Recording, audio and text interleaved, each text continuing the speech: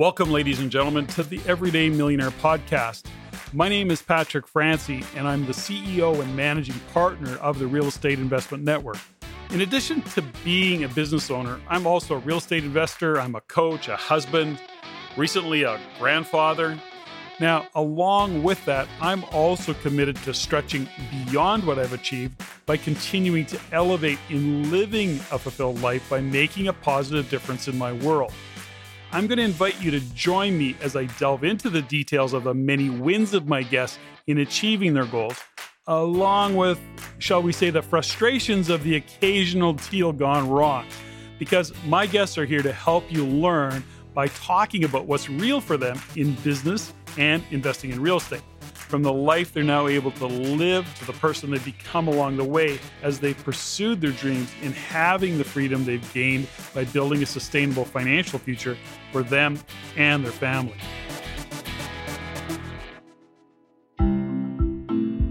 Good day, ladies and gentlemen, and welcome to this episode of the Everyday Millionaire Podcast. Before I introduce my guest, I must always start by first thanking you for listening in and for your support of the feedback you provide us on the show, as well as to encourage you to continue to send your comments, your suggestions, or questions directly to me at ceo@reincanada.com. That is ceo@reincanada.com. And if you're inclined, because you love the show, I'd very much appreciate it if you were to share this link with your friends, your family, other people that you know, even people you don't know. Rate the show and comment on iTunes, Stitcher, SoundCloud, or whatever platform you happen to use to listen in. And while you're at it, please follow us on the Everyday Millionaire Facebook page. So thanks again for the feedback you provide the team and I. It is definitely appreciated. My guest today, Thembi Bheka, is a real estate investor, an entrepreneur, and a past REIN member on and off again for more than a dozen years. Her journey from her hometown of Bulawayo in Zimbabwe to Canada was as a refugee, where she escaped some very challenging and difficult conditions. Today, she is the founder and the host of her podcast, She Breaks Through. And Thembi is a strong advocate and passionately believes in helping women reignite their passion, gain more clarity, and reconnect with their bigger or biggest purpose. Thembi is a driving force for empowering women in Africa, and as a result, she trains women on opportunities of creating income online, working as virtual assistants. She's on a mission to empower 1 million women by 2025, so that money is never a reason a woman is stuck in an abusive relationship. Today, Thembi is an accomplished speaker and has inspired audiences at the many live events where she spoke, including PLF Live 2019, LaunchCon 2018, African High Tea, and upcoming Inbound 2019. And today, she joins me to share her inspired view of the world, a seemingly ordinary individual that is producing extraordinary results. Thembi Bheka, welcome to the Everyday Millionaire Podcast. I'm so incredibly excited to have you on the show today. Welcome. Thank you, and I'm so excited to be here. So, Thembi, we got to know each other to the degree that we did when you became a REIN member and you became a real estate investor. Were you a REIN member? You're still a REIN member, I think. Are you still part of REIN? I don't even recall anymore. No, I'm not, because I had to move to Zimbabwe, so I kind of had to cancel my membership there. But I was a REIN member for, actually, I'll say 10 years on and off. Yeah. I'll be a REIN member for 3 years, and then I'll get carried away, and then I'll come back and get carried. Well, okay. So, I mean, we're going to talk about Zimbabwe. I mean, you don't go from, the interior of BC to Zimbabwe without a story and a bit of a journey and a history around that. And where I want to enter the conversation, which I generally do with my guests, is, when you've got that one question that get asked, Thembi, what do you do? What's your answer to that question? I'm a real estate investor and a business coach. That's simple. What kind of business do you coach? And tell me about all of that. Wow, that could take us days. But basically, my journey has transitioned really from I'm still a real estate investor. I think once a real estate investor, always a real estate investor. Sure. But I'm now coaching women, mainly women. I coach women how to break through in their business. And I also mentor women in Zimbabwe how to be virtual assistants. Now, tell me about the coaching women. Are you coaching women investing in real estate specifically in Zimbabwe or also in Canada? All over. My clients range from Australia, the United States, and Canada. And really, it's not just investing in real estate, but it's breaking through in their business. So having those business breakthroughs. So people have a lot of mental blocks, which stop them from saying, I can't do this. And this is just helping them break through from the I can't to I can and achieving results. Tell me a little bit about that journey. So let's go back and say, where did that kind of start? No, actually, I'm going to even go back further. Were you born in Canada? No. So it will be easier definitely to tell the story from the beginning. Yeah. Yes. So I wasn't born in Canada. I was born in Zimbabwe. I moved to Canada in 2001. And when I moved here, I came from a very uncomfortable situation. And recently I started sharing this story. I wasn't comfortable sharing it before, but I started sharing how when I was pregnant, 5 months pregnant, I found out that my husband had 2 other wives and 5 children. So I was a third wife. And that's really kind of what pushed me and inspired me to leave, but I didn't have money. So I came here as a refugee. I moved to Canada as a refugee in 2001. And through that journey, I ended up becoming a registered nurse and I worked as a registered nurse. And through that journey, I realized I still had that passion that I want to impact women. I want to help other women who are stuck in the same situation I was, but I just wasn't sure how to do it. And so through that journey, I came across a flyer which said, invest in real estate and get out of the rat race. I was like, oh, maybe that's what I could do and get more money and help other women. And so I came across RAIN somehow, somewhere in that, and I was hooked. And you started investing in real estate. You started learning how to invest in real estate. Yes, the best investment I ever made was joining RAIN, I think, at that time, because I didn't believe in myself and I didn't believe that I could really buy a property with other people's money.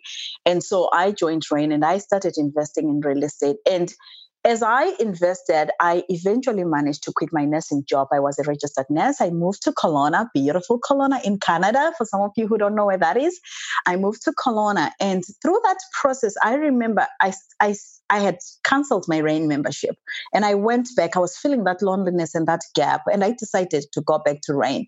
And I started listening to audios. And one of the audios was from Peter Kinch.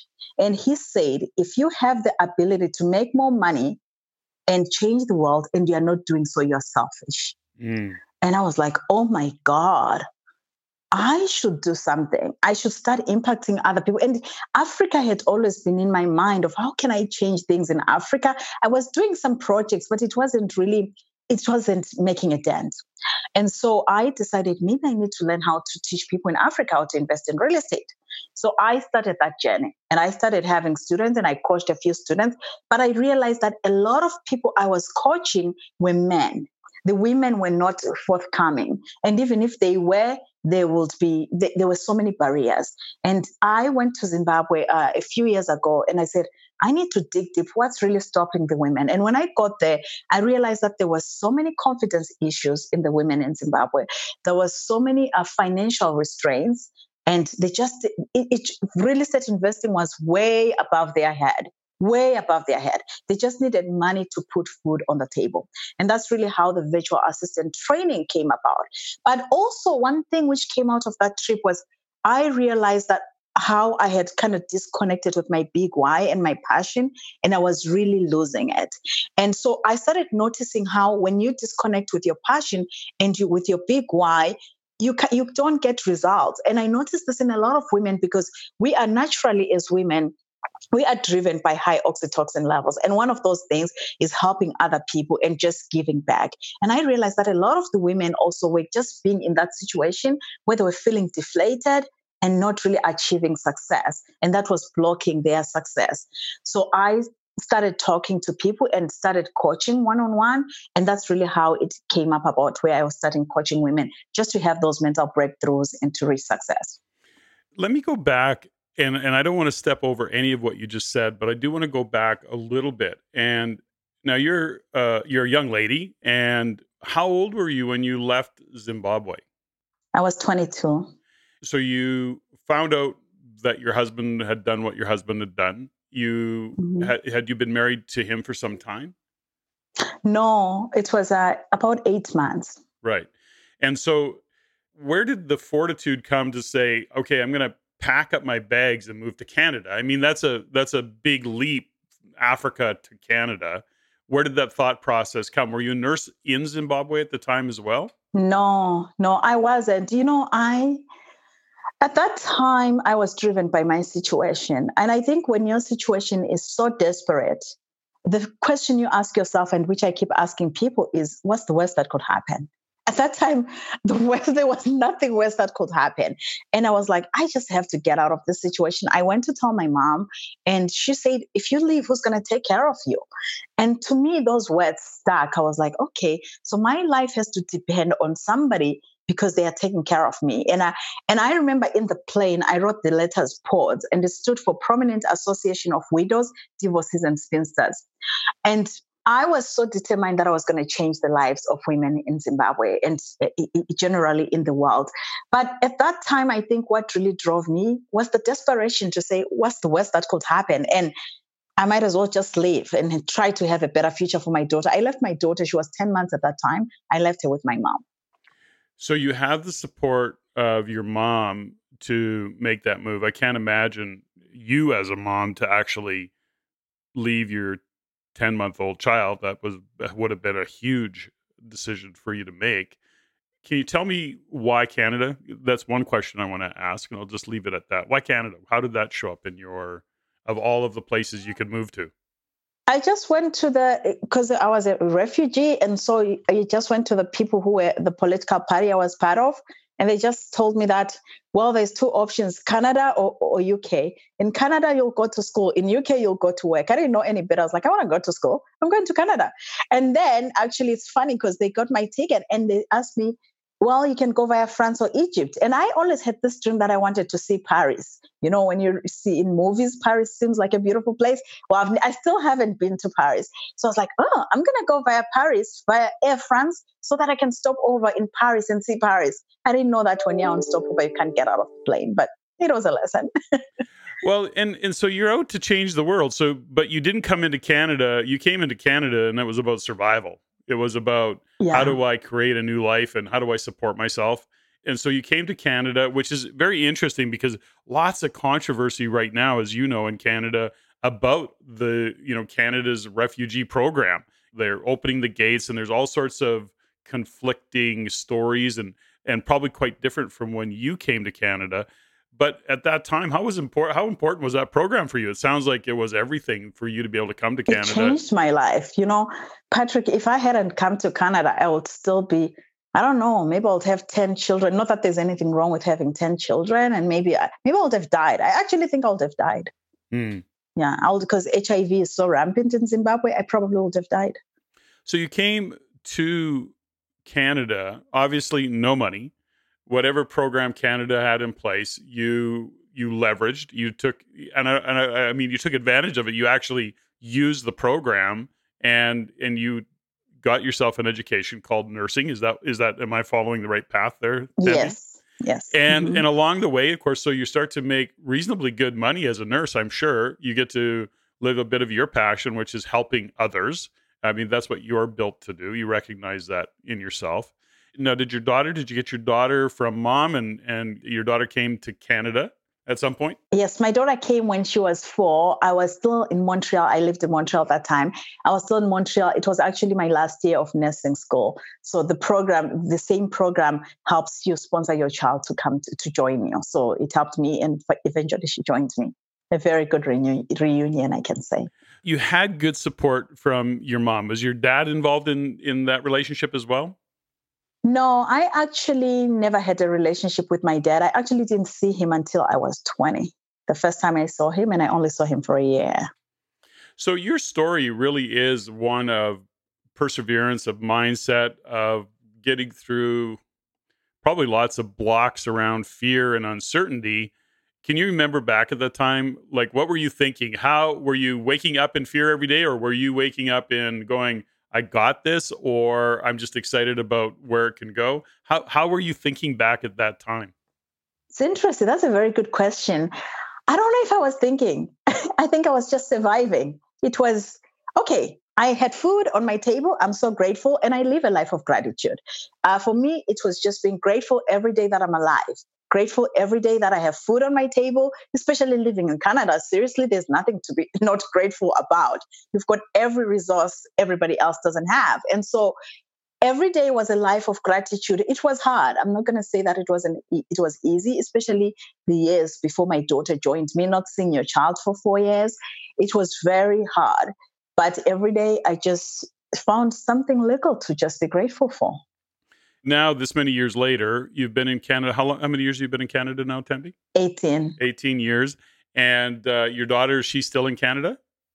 Yes, she's in university first year. Oh, wonderful. So you got to know your daughter at 4 years old. You really start to really embrace and engage that relationship. You came to Kelowna. When did you move from Montreal to Kelowna? Well, I moved from Montreal to Edmonton. Oh, When I first graduated, I realized that I wasn't speaking good enough French. So I needed to go to a province which was English for nursing. So I moved to Edmonton, and that's really how I came across RAIN. And I was a RAIN member 2006. That's when I started this whole RAIN membership thing and moved to Edmonton. And then I moved to Kelowna in 2013. so tell me a little bit about your investing background, because you have built a portfolio to the degree that you've built it. Now, how did you manage to do that? I mean, you're a single mom, you're a nurse. Were you at that time, had you learned about joint ventures, or had you just saved enough money to be able to buy your own real estate? How did that start for you? Mhm. So I hadn't, but there's one story which inspired me in the book by Don, I think it was 51 Success Stories of Real Estate Investors by Don Campbell. Hmm. There was a nurse in that book. Her name was Catherine Brooker. And she had, I remember reading that book, and I think she had 35 properties or something like that. I was like, oh my God, there's a nurse who's doing this. I guess I can do it. And I couldn't, it's funny because I couldn't afford, maybe I could, but I didn't feel like it was worth buying a book. So I was reading this book at Chapters, that's what it was called, Chapters, South Edmonton. And then I'm reading this book, and I literally went to the Google and looked up her phone number when we still used to have 411 phone numbers listed. And I called her and I said, I just saw your story. And can you tell me more? How did you do it and all that stuff? And she was impressed that I read a story from the book and I found her number. And so eventually we met up, and she said, you need to come to RAIN. And that's how I really got into RAIN, through Catherine Brooker. Yeah. And Catherine Brooker is an amazing lady. So you couldn't you couldn't have fallen into hands of anybody more supportive. So that's great. That's cool. But good for you. To her point, that you actually said, I got to talk to this person and see where I can get some guidance and support. Now, here we are today, and so you continued your real estate investing journey, and you continued nursing at that time. Yes, I continued nursing until 2013 because I invested in real estate. And then you had this program, you brought in Barry Maguire as well, the Rapid Cash program. Yes.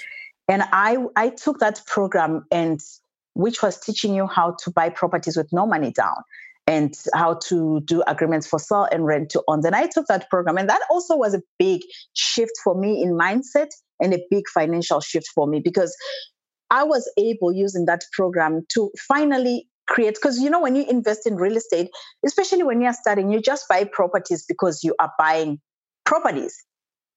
You don't, sometimes you forget, sometimes you don't look at the cash flow and all that stuff. And then you join RAIN, you realize, yeah, I probably should have bought for cash flow and looked at in that. So as you go on, you learn. But what that did for me, that program, it started making me realize that I could make lump sum of money. Instead of $300 cash flow a month, I could do like a deal which could give me 10,000, 15,000, 20,000. And that really changed a lot of things for me. And it gave me courage to move from Edmonton to Kelowna.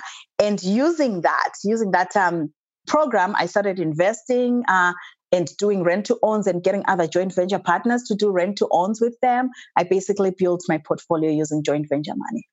So that rapid cash program is, I just want to touch on it because we're actually, at the time of this recording, we're doing another rapid cash program with Barry Maguire, actually in Toronto, and we're just finishing one in Edmonton. But the question for you, when you came across rapid cash, you also had a realization called buy and hold strategy works, $200 or $300 a month in terms of cash flow, but that's a long-term game.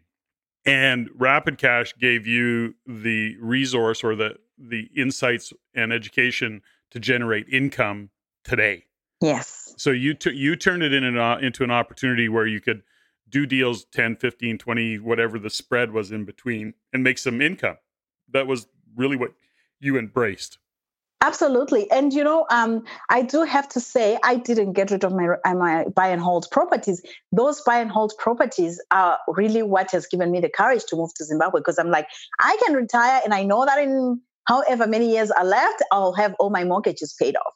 But with the rapid cash, it gave me equity at that time to do stuff. It gave me money to even start thinking about how do I learn how to teach other people how to do this. Like, it gave me that strategy. Yeah, something I do recall now, Thembi, that you were quite a poster child for that program because you really took it on and you just made it work. and I do recall that. So it's so interesting to catch up to you now, this many years later, in terms of having a real conversation or a more in-depth conversation, and to reflect back on that time. And I was observing from the sidelines, of course, your journey and how you're going, and then now into Zimbabwe, where you're actually have a real, I guess we'll call it a strong intention and passion about having an impact on women of Zimbabwe and teaching them how to invest in real estate and as well as supporting them in business. Is there opportunities in Zimbabwe for real estate investors, or is that part of what you're teaching them as well? Or give me a little bit more about the difference you're trying to make in Zimbabwe. No, in regards to real estate in Zimbabwe, there's really not much of an opportunity because it's very inflated. And RAIN gave me the foundation of buying real estate properties. And definitely the fundamentals, as Don would say, they are not there. Like, there's no strong fundamentals in Zimbabwe right now to invest. And the market is just weak. However, what I decided to do when I got there, because at first I was going to do all this whole real estate thing, and I realized, no, this is not good, this is not healthy, and the people are not there yet. People just want food on the table. People get paid $100 a month to survive. And I realized that what I need to do is to increase their income. Before you even think of real estate investing, first of all, get income, you create income. And most of the people who are affected are women. Those are the ones who I'm passionate about empowering women. So I started teaching them how they could be virtual assistants, basically work online and be somebody's assistant online. And that's really what I started teaching. And in my class, Patrick, we had people like an oncologist, lawyers, doctors, geologists, people with PhDs, and you start talking to them and they're like, yeah, but I only earn $250 a month. And you're like, oh my God, it is such a sad situation. And really, if anyone is listening right now, I encourage you to think, not even just to go and do something, but just think of taking a trip to a third world country, because it's just going to change your perspective and it's going to change the way you think. It's just not going to a Mexican beach, but going right deep and just see how other people live. Because me staying in Zimbabwe has just realized how entitled I was becoming by staying in Canada. You said it earlier, which is in Canada, we do lose some perspective in terms of just how great Canada is. And not always. I know I go through times myself where this is normal. Living in Canada is normal, and living the life I live is normalized. I've normalized it, which is kind of the nature, human nature. But there is a time where sometimes it is really impactful and beneficial to have a different perspective. And to your point, I've not been to a third world country and really spent time in that situation.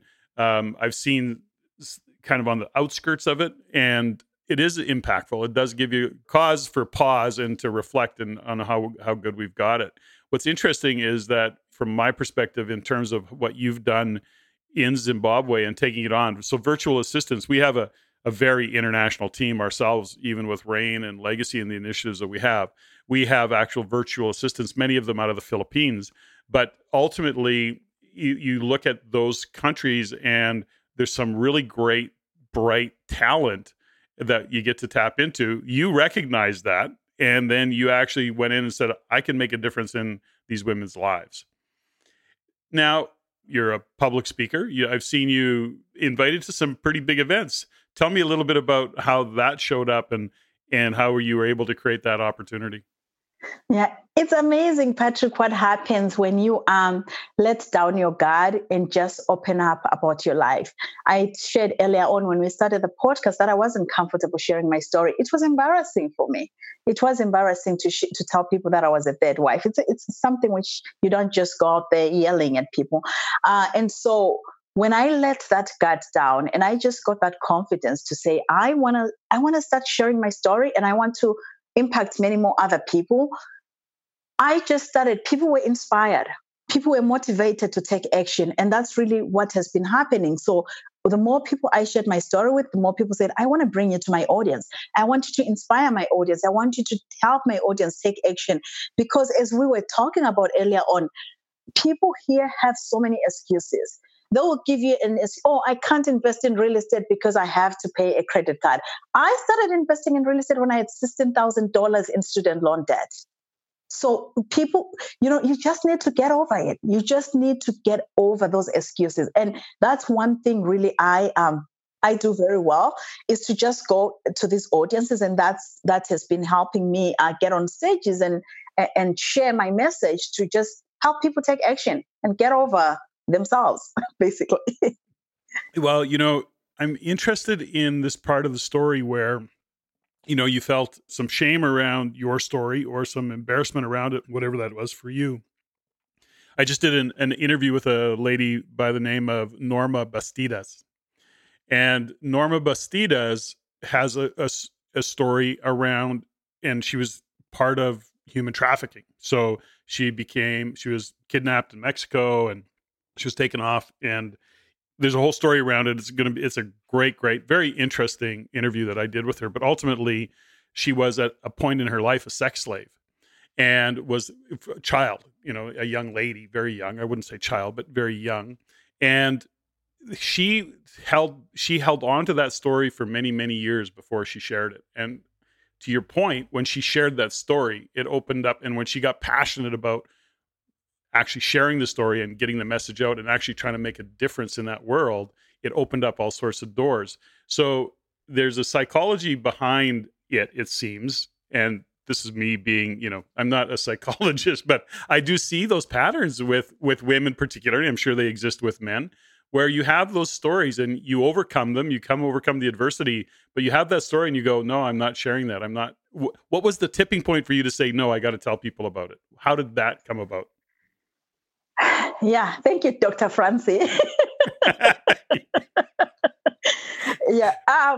Well, for me, the tipping point, I think, was the trip I took to Zimbabwe, the last trip I took to Zimbabwe before I started sharing the story. When I got there, I realized that women were still, I thought 18 years later, things have changed. But women were still stuck in relationships and in marriages where there was abuse. And I remember this story of a girl who, at 24, she was so desperate with her life. She was selling her body to make money. And at 24, she just committed suicide and she actually killed her two toddlers. She gave two toddlers poison. And, once again, Patrick Francis words, Peter Kinch's words came back and said, if you have the ability to make more money and change the world and you're not doing so, you're selfish. And I'm like, why am I not doing that? And I went to this event and somebody started asking me about my story. And I just started sharing my story and I just broke down. And I think the tipping point came from seeing the situation in Zimbabwe and also obviously connecting with this person at one event. And I just started sharing my story and I never stopped. And that opened doors. And so beyond Zimbabwe and having this business called training women to be virtual assistants and providing business coaching, is that your Is that your primary focus now, and that's what you do? Or is there more to your story and some of your vision that you've got going on right now? Yeah, I have a few things going on. So one of the things I do is I take women specifically to Africa. It's called Rediscover the Lioness Within. So I help them kind of go through their own stories and kind of just rediscover that passion and reconnect with their big why. And we go on it's a safari trip. It's a 12-day safari trip, basically 12-day safari mastermind, where I take these women to Zimbabwe. That's one thing. And then the virtual assistants I trained. At first, I said, go out there, fly, get jobs. But I realized that they were having such a hard time with the whole getting out there, flying and getting jobs. They were not confident yet. And so we have turned that into a virtual assistant agency. So we work with them and they work through us, through our virtual assistant agency. We monitor their work and they work for a lot of companies in the United States and Canada. So that is the other aspect of the job and basically the coaching program I have. So when you're taking women, you're taking women from women in Canada, North America mainly, yeah. In North America, and you're taking can be them anywhere, but most of the people I've taken are from North America. Okay, and then you're going over to Zimbabwe. You're having Yes. that is a 12-day. Did you say 12-day workshop? Yes, it's a 12-day workshop. Wow, Yeah, that sounds very intense. Now, are these generally women that are come with North American privilege and or opportunities, and you're giving them, part of what you're doing is giving them perspective and an opportunity to be a contribution? I'm assuming that. Tell me a little bit about the program. Maybe some people Yes. listening to it that want to know. So the last one we did was 10 days. So it varies, could be 10 to 12 days depending on the group. But the last one we did was 10 days. And we take these women here with the American perspective, just to kind of, we say it's a mastermind. Most of them are high executives or entrepreneurs. Those are the type of people I get. And so it's a mastermind. And we go through this mastermind for 10 days. We get there, they meet most of my students who've gone through my training. They hear their stories. They hear what they've gone through, what they have achieved, the ups and the downs they've gone through. And during that time, we also look at their business and we look at their personality and basically the whole emotional. I don't do physical. I just do basically the whole emotional and business mindset which they have around, and the fears. What is your fear of not taking the leap? And what I have noticed with those trips is it changes lives. People come back with a different perspective altogether. People come back with oh my God, I was so entitled. That's one thing which comes a lot. I was so entitled.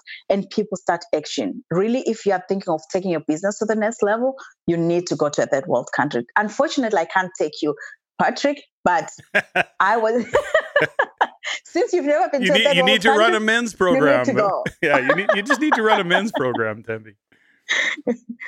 When you look at how you came up, how you were brought up, the environment that you were in, and how you've emerged as a leader, how intentional are you around your own self-discovery? And how intentional are you around your own study of leadership? Is it something that you have a practice around in terms of training or reading? How very focused are you on being a great leader, a great facilitator, and understanding how the dynamics of coaching other people, how much time and energy do you put into that?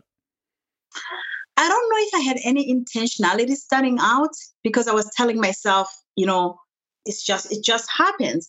But as I grow, and that's one thing which I really liked about being a RAIN member, because you started bringing in that leadership aspect into RAIN. And that was very helpful for me. And as I grew, I realized that leadership was so important. And I do a lot of personal development now for myself. But when I started, I don't think it's something that really was clicking.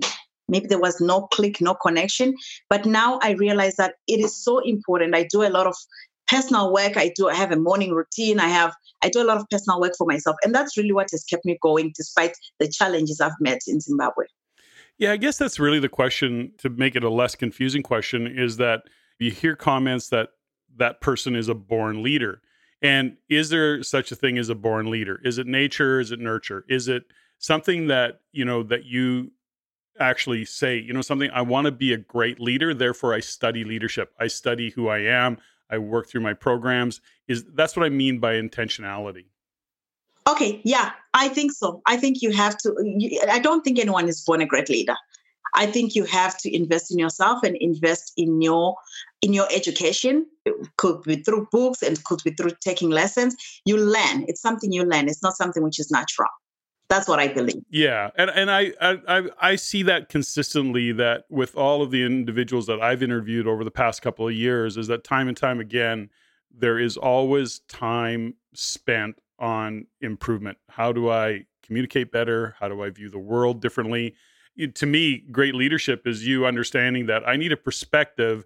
I'll go hang out in a third world country to get it. Now, it happens to be a country where you were born, but that in itself is leadership. That is saying, I'm going to put myself in an uncomfortable situation where I'm going to actually open my eyes to what is really going on outside of my bubble. And I think that's leadership. I mean, that's all part of it. So I just asked the question of, is that really an intentional thought process? Because people don't necessarily know, how did she become that way?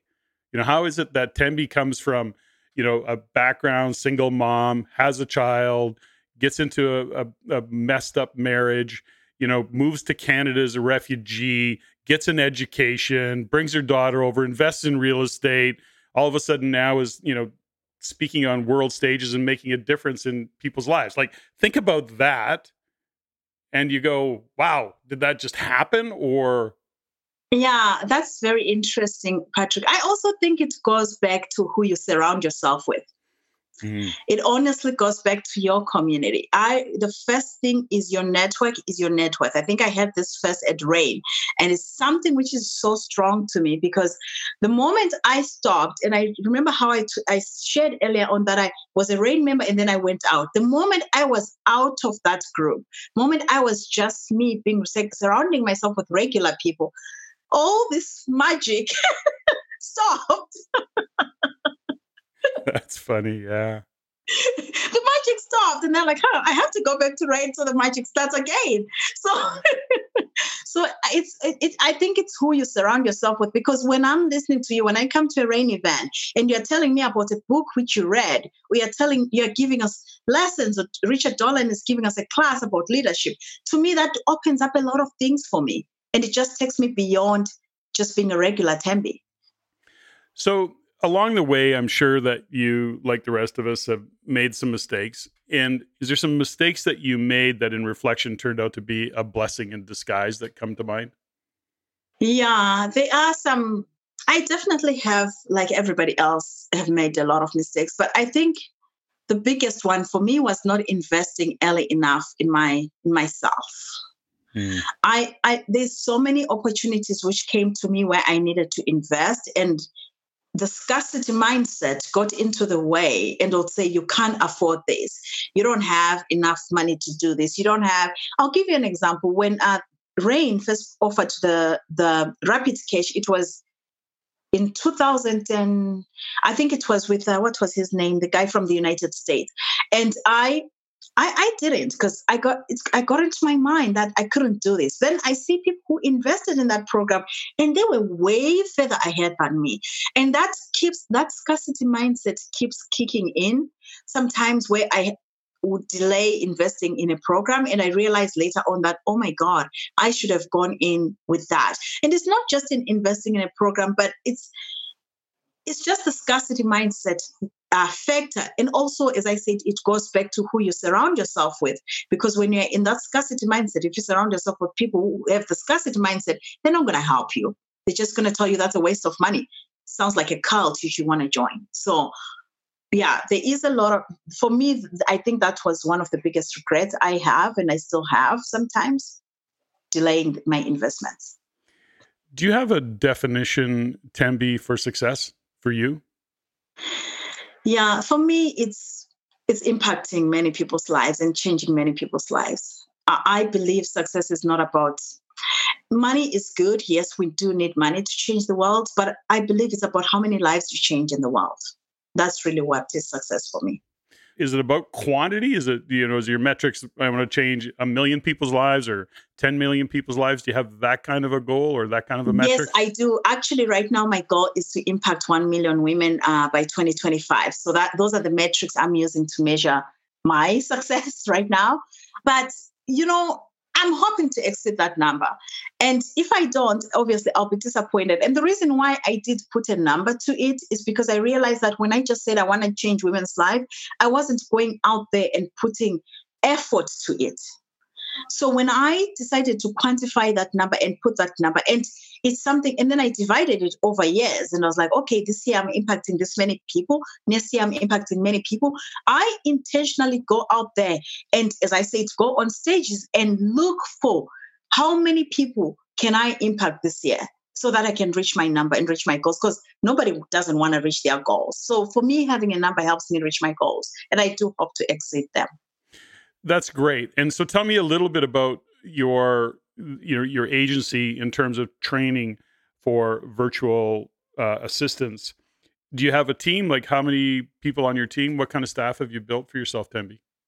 Yes, we have a team. We actually have, the team is different. We have a project manager who oversees the whole project, and we have 2 trainers who help train these women right now. And I do a lot of training myself, but I also have people who help me with the training. And then we have 5 team leaders who oversee the staff. So they're basically team leaders for each group, and depending on which specialty they have. And so they lead the team. That's basically our team. And so your intention is to then scale that business and to continue to grow it, expand it, and then, of course, change the 25 million women's lives. 1 million women's life, not 25 million yet, Okay. but 1 million. Yeah. Oh, 1 million. Well, let's up the number. 1 million, Okay. not 25 million yet. Yeah, 1 million. Okay, I'm all about supersizing. So okay, I got it. So. Well, maybe let's make it 25. But yes, the goal is to scale the business, and we continually have trainings every month. We have one right now which is going on, and we're going to start another one in June. And basically, it's just to scale. And it's not just about Zimbabwe. And I know that, yes, I'm from Zimbabwe, but it's basically about empowering women from all over the world. So it's awareness. We're hoping that by the end of the year, we're going to be going to neighboring countries and kind of just going, because if you're going to make an impact in the world, Patrick, I think especially in Africa, you need to start by empowering women, because studies have shown this, women give back to their communities. Women have a greater impact in their communities when they make money than men. No offense to the lovely gentleman listening. None taken. So tell me a little bit in if you can, Thembi, is what does empowering women mean to you? If you were to describe that to somebody, what does it mean? It means giving them enough ability so that they can have a choice to do what they want when they want. Because right now, a lot of women are not empowered. Even here in Canada, it's not just in Zimbabwe. There are women who are in relationships, and it's not just about relationships, love relationships. It could be with your mother. It could be with anybody. You are in that uncomfortable relationship because of finances. You're like, oh, if I tell my mother the truth, she's not going to give me money to pay rent this month, or something like that. So for me, empowering is giving somebody the ability, enough money so that they can make their own choices without having to depend on anybody. So do you spend a lot of time on the actual understanding of finances? You've learned over the years as a nurse, and because you're drawing an income, you're living in Canada as a real estate investor, you start to understand money and the dynamics of paying bills and having the responsibility of making money and doing all of the things that do you spend a lot of time on that financial education for the women? Yes, and I always, I'm biased, so I tell them that now that you're making more money, think of buying a house or think of investing in real estate. So I am biased towards real estate, but yes, I definitely do spend quite a bit. There's a lot of mindset in my coaching, coaching more than anything else. And then we do talk about so what do you do next now that you've got income? Because it's not for you to go buy a Louis Vuitton handbag. Nothing wrong with that, but it's for you to start reinvesting in yourself. So when you're working through your coaching program, you're talking about mindset. What kind of mindset are you trying to create? Is there something that you can put your finger on and share with listeners in terms of that they might even take away from this particular interview? When you look at mindset, do you see patterns? Do you see common things that get in people's way? Is there anything that you would share from that perspective, Thembi? Yeah, I think a lot of it is the lack mindset, which I try to address. The scarcity mindset I spoke about, which sometimes I come across as well. But a lot of it is the lack mindset. I think, and this is overall, this is just not in Africa. This is something which we find everywhere, where people feel, first of all, they cannot invest in themselves because they don't have enough. Or sometimes it's things like, who am I to do this? I'm coaching. Funny, I had a client yesterday I was coaching. She's in Arizona, and she's like, but I can't do that. I can't. Who am I to do that? And so most of our mindset is, who are you not to be? Who are you not to be who you are? Who are you not to be? If a girl like me, and it's easier for me to say, if a girl like me who came to Canada with $5 in her pocket can do this, why can't you? Because people have lies. There's so many lies which we tell ourselves. And some of the lies is not because we were born telling ourselves, but it's because they came along the way. Maybe your primary school teacher or elementary school teacher told you something, and you ingrain those lies in yourself, and you're telling yourself, I can't do this, or I am not worth it, or this is not for me. This is for those people who are like this. This is not for me. And my coaching basically breaks that and say, who are you not to be? Why is it not for you? What's so special about you so that, why would it leave you? So that's really the main things I focus on, like the abundance mindset, the change your attitude kind of mindset, like, who are you not to be this? Because people have so many, and we all do, but people just have to get out of their own way. They have so many excuses. They do. Yeah, and of course in the world of RAIN and all of the coaching that we do, it's amazing. Because really, RAIN is actually a national coaching program, even with our monthly meetings, even online. And for me, that's how I look at it. There's always somebody to support. We often see where people get in their way. How do you get them moving forward? So I really relate to what you're saying, because we see the same blocks is, why can't you? And why you've got the story that's saying you can't. Thembi, you always, whenever I see you, you come across, you're pretty high energy. You come across as a fairly busy lady. Are you as busy as you seem to be? Are you as engaged on a day-to-day, or have you got more time than you know what to do with? Stephanie and myself and I everybody goes, you guys are so busy. And I go, Stephanie's answer is really good. She says, we're actually not that busy. We're just complicated. And because we got so many different things going on. But so my question to you is, are you really busy? Are you always upbeat because you've always got a great attitude? And how do you sustain that? And how do you look after yourself that way? So this is how my day goes. I'm an early morning person. And when I tell people, they're like, what? Why would you wake up that early? Just my body is used to that. So I wake up around between 4 and 5. I'm up. And because now it's nice, I'm in Kelowna, it's beautiful. I do my morning walks, and I have a morning routine, and that actually determines if I am upbeat or if I'm downbeat. If I skip my morning routine, oh boy, that day doesn't go well. But if I do my morning routine, which includes meditation, writing in my gratitude journal, and writing my affirmations, things just flow easily. And I think really, for me, the upbeat part is because I've seen worse. I have seen worse, and I don't expect this from everybody. But I've lived in Zimbabwe, and I've seen people with no food and celebrating because you gave them an orange, or something like that. And so for me, I don't see any reason. I just don't understand it when people are sad. Like, I don't get it. I just struggle with that. So that's really who I am. But in regards to busyness, I don't know if I'm busy because, as I said, I woke up at 4. Today it was late, 4:30. I woke up at 4:30, did my morning routine, helped my son, dropped him off, and then I'm here with you. And by 2:30, my day is done. And I don't think that's busy. I think that's normal. And I think I have so much time on my hands sometimes. But I listen to a lot of podcasts. I'm a podcast binger. And if I am busy, it's because I'm either podcast binging or I am reading a book. And that's really what keeps me busy. And what helps me, I have to say, is I have a good team. When you have a good team behind you, it really helps you. They basically take over a lot of my stuff.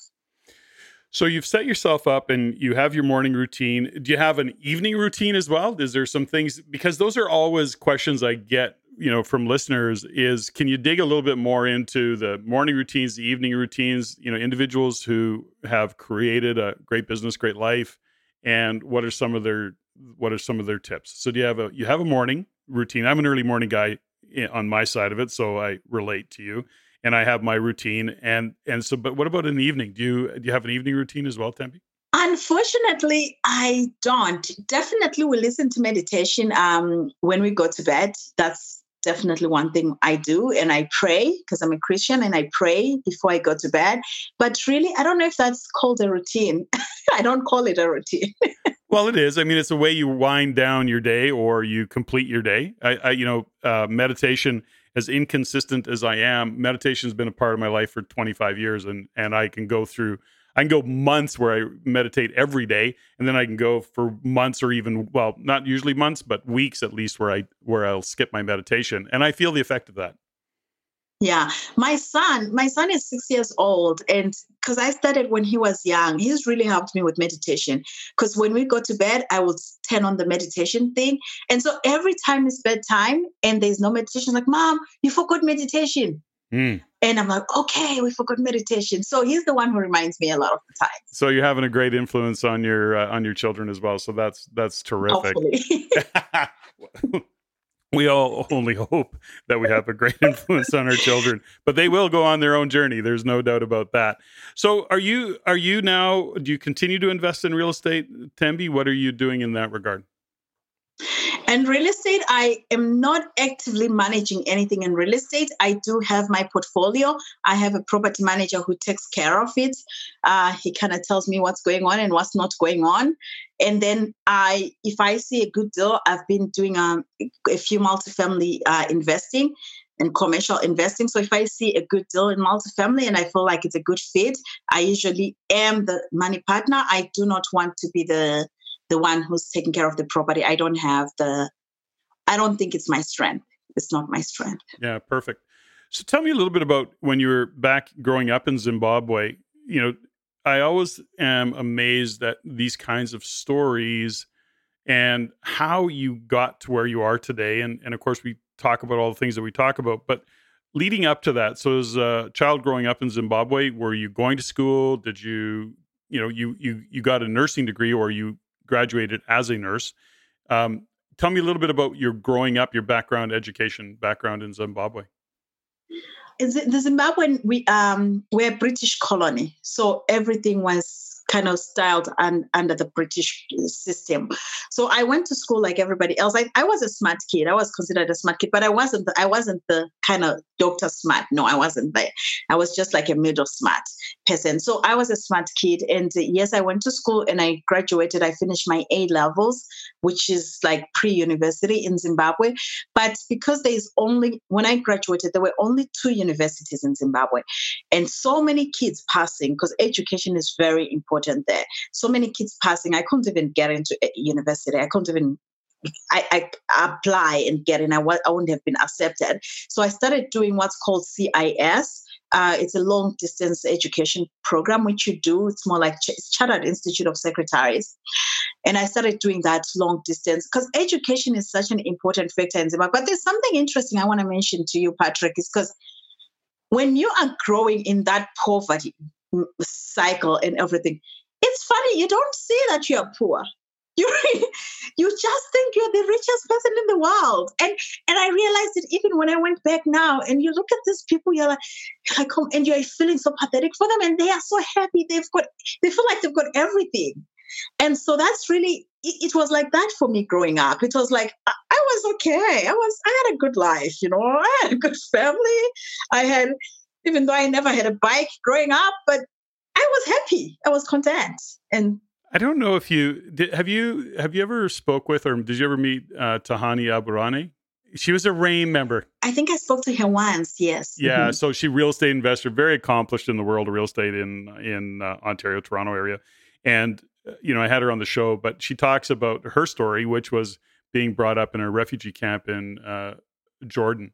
But she says the same thing, here she is in a refugee camp and they're happy. It's like they had nothing. They didn't even know if they were going to survive day to day, but she had a great relationship with her brother, and so her story is similar to that. And so I guess what is normal, and we go back to what we even talked about in Canada a little bit.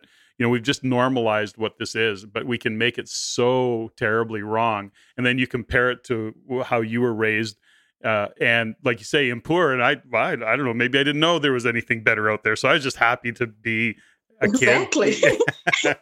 Now, was there some character traits now that you look back? There's some character traits that now brought you, and you can look back on and say, yeah, I was always destined to be an entrepreneur. I was always destined to be a business owner. Can you see that path for you, or was that a real conscious thing for you to say, I'm gonna run my own business?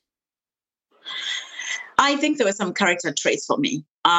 Because I was in grade 6, so that would have made me 11. I always was curious to say, okay, so how can I make money? How can I make money? Because as I said, my mom, we used to have school trips, and my mom could never afford to pay for a school trip. So I was always buying biscuits in packets and selling them one by one to other kids in class so that I could raise some money. So there was always that entrepreneurial thing going on. And I'm not sure if it was natural or if it was because of it was circumstantial.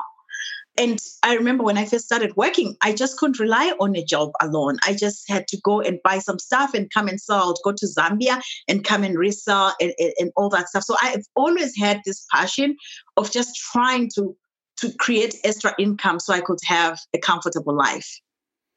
And so you did what you had to do a little bit initially, I guess, to survive. And then you turned it into something that you love and get to be a contribution and make a difference in the world. And I'm sure that was inspiring for you to actually take on and start to develop this business that was really inspiring, because you got to see the difference you were making to women in that world. Yeah, one of my drivers in life is to see an impact I make in somebody's life. So if I give somebody $10 and I see them happy and smiling, it just changes my day. It just changes my day. And so I think because of that driver, which I have, I always feel that I have to create more income so that I can impact more people. Mm-hmm. I have to always do something to impact more people. So that's your why. That's the big difference for you. You really are clear on the difference that you can make in that world, and you're going to take it on and embrace it all. Exactly. Now, you're talking about podcasts, you're talking about reading, and you spend a lot of time doing that. Some of the most successful individuals, even those individuals that are very public in their success and what they do, they talk a lot about how much they read. And for you, it sounds like between podcasts and maybe audiobooks, but you're reading a lot, you're learning a lot. Is there a book that you just was so influential for you that you even share to this day? Is there one of those that stand out for you, Thembi? Yeah, the first book I ever read really was Rich Dad, Poor Dad. And that book changed my mindset. It changed the way I looked at things and changed the way I even thought of myself. And so then it made me realize, because, you always think that your situation is different. Then it made me realize that, I guess some people also went through these situations growing up, which is what we hear from Robert Kiyosaki. So that book really was helpful for me. Having said that, there's a book I recently read called The Big Leap by Gary Hendricks. That I've read it over and over again. It's just how powerful it is for me. Give me a synopsis. What did you take away from that book? So should listeners be wanting to, consider reading that book? What was it for you in that particular book? For me, I think it's just how I need to concentrate on my zone of genius, because we all have some genius thing in us. We all are good at something. And so if we can just concentrate on our own expertise and stop trying to do the VA work and stop trying to do, like you, Patrick, start cleaning after every rain member, you wouldn't achieve anything. So if you're going to really have a big leap in your business, you just have to do your work and concentrate on your zone of genius. That really was a big takeaway for me. How do you define your zone of genius? And I don't mean you, I could mean you specifically. Share with us if you would like. But how does somebody define their zone of genius? Because I think it's great, but I see time and time again, and I'm even guilty of it myself often, where I go, I don't know what my genius is because it's normal to me. And so I don't recognize it as being overly great. It's just who I am. So how do people define it? How do you find it? You are a natural leader. That's your zone of genius. You are a leader. You are. But to define to other people, I think the best way to kind of find that is to ask a few friends. If you don't know what your zone of genius is to ask a few friends. I did this exercise where I wrote 5 of my good friends, people who know you very well, and to say, what do you think I'm good at? You know me, you've known me for 5 years, for 10 years. What do you think I'm good at?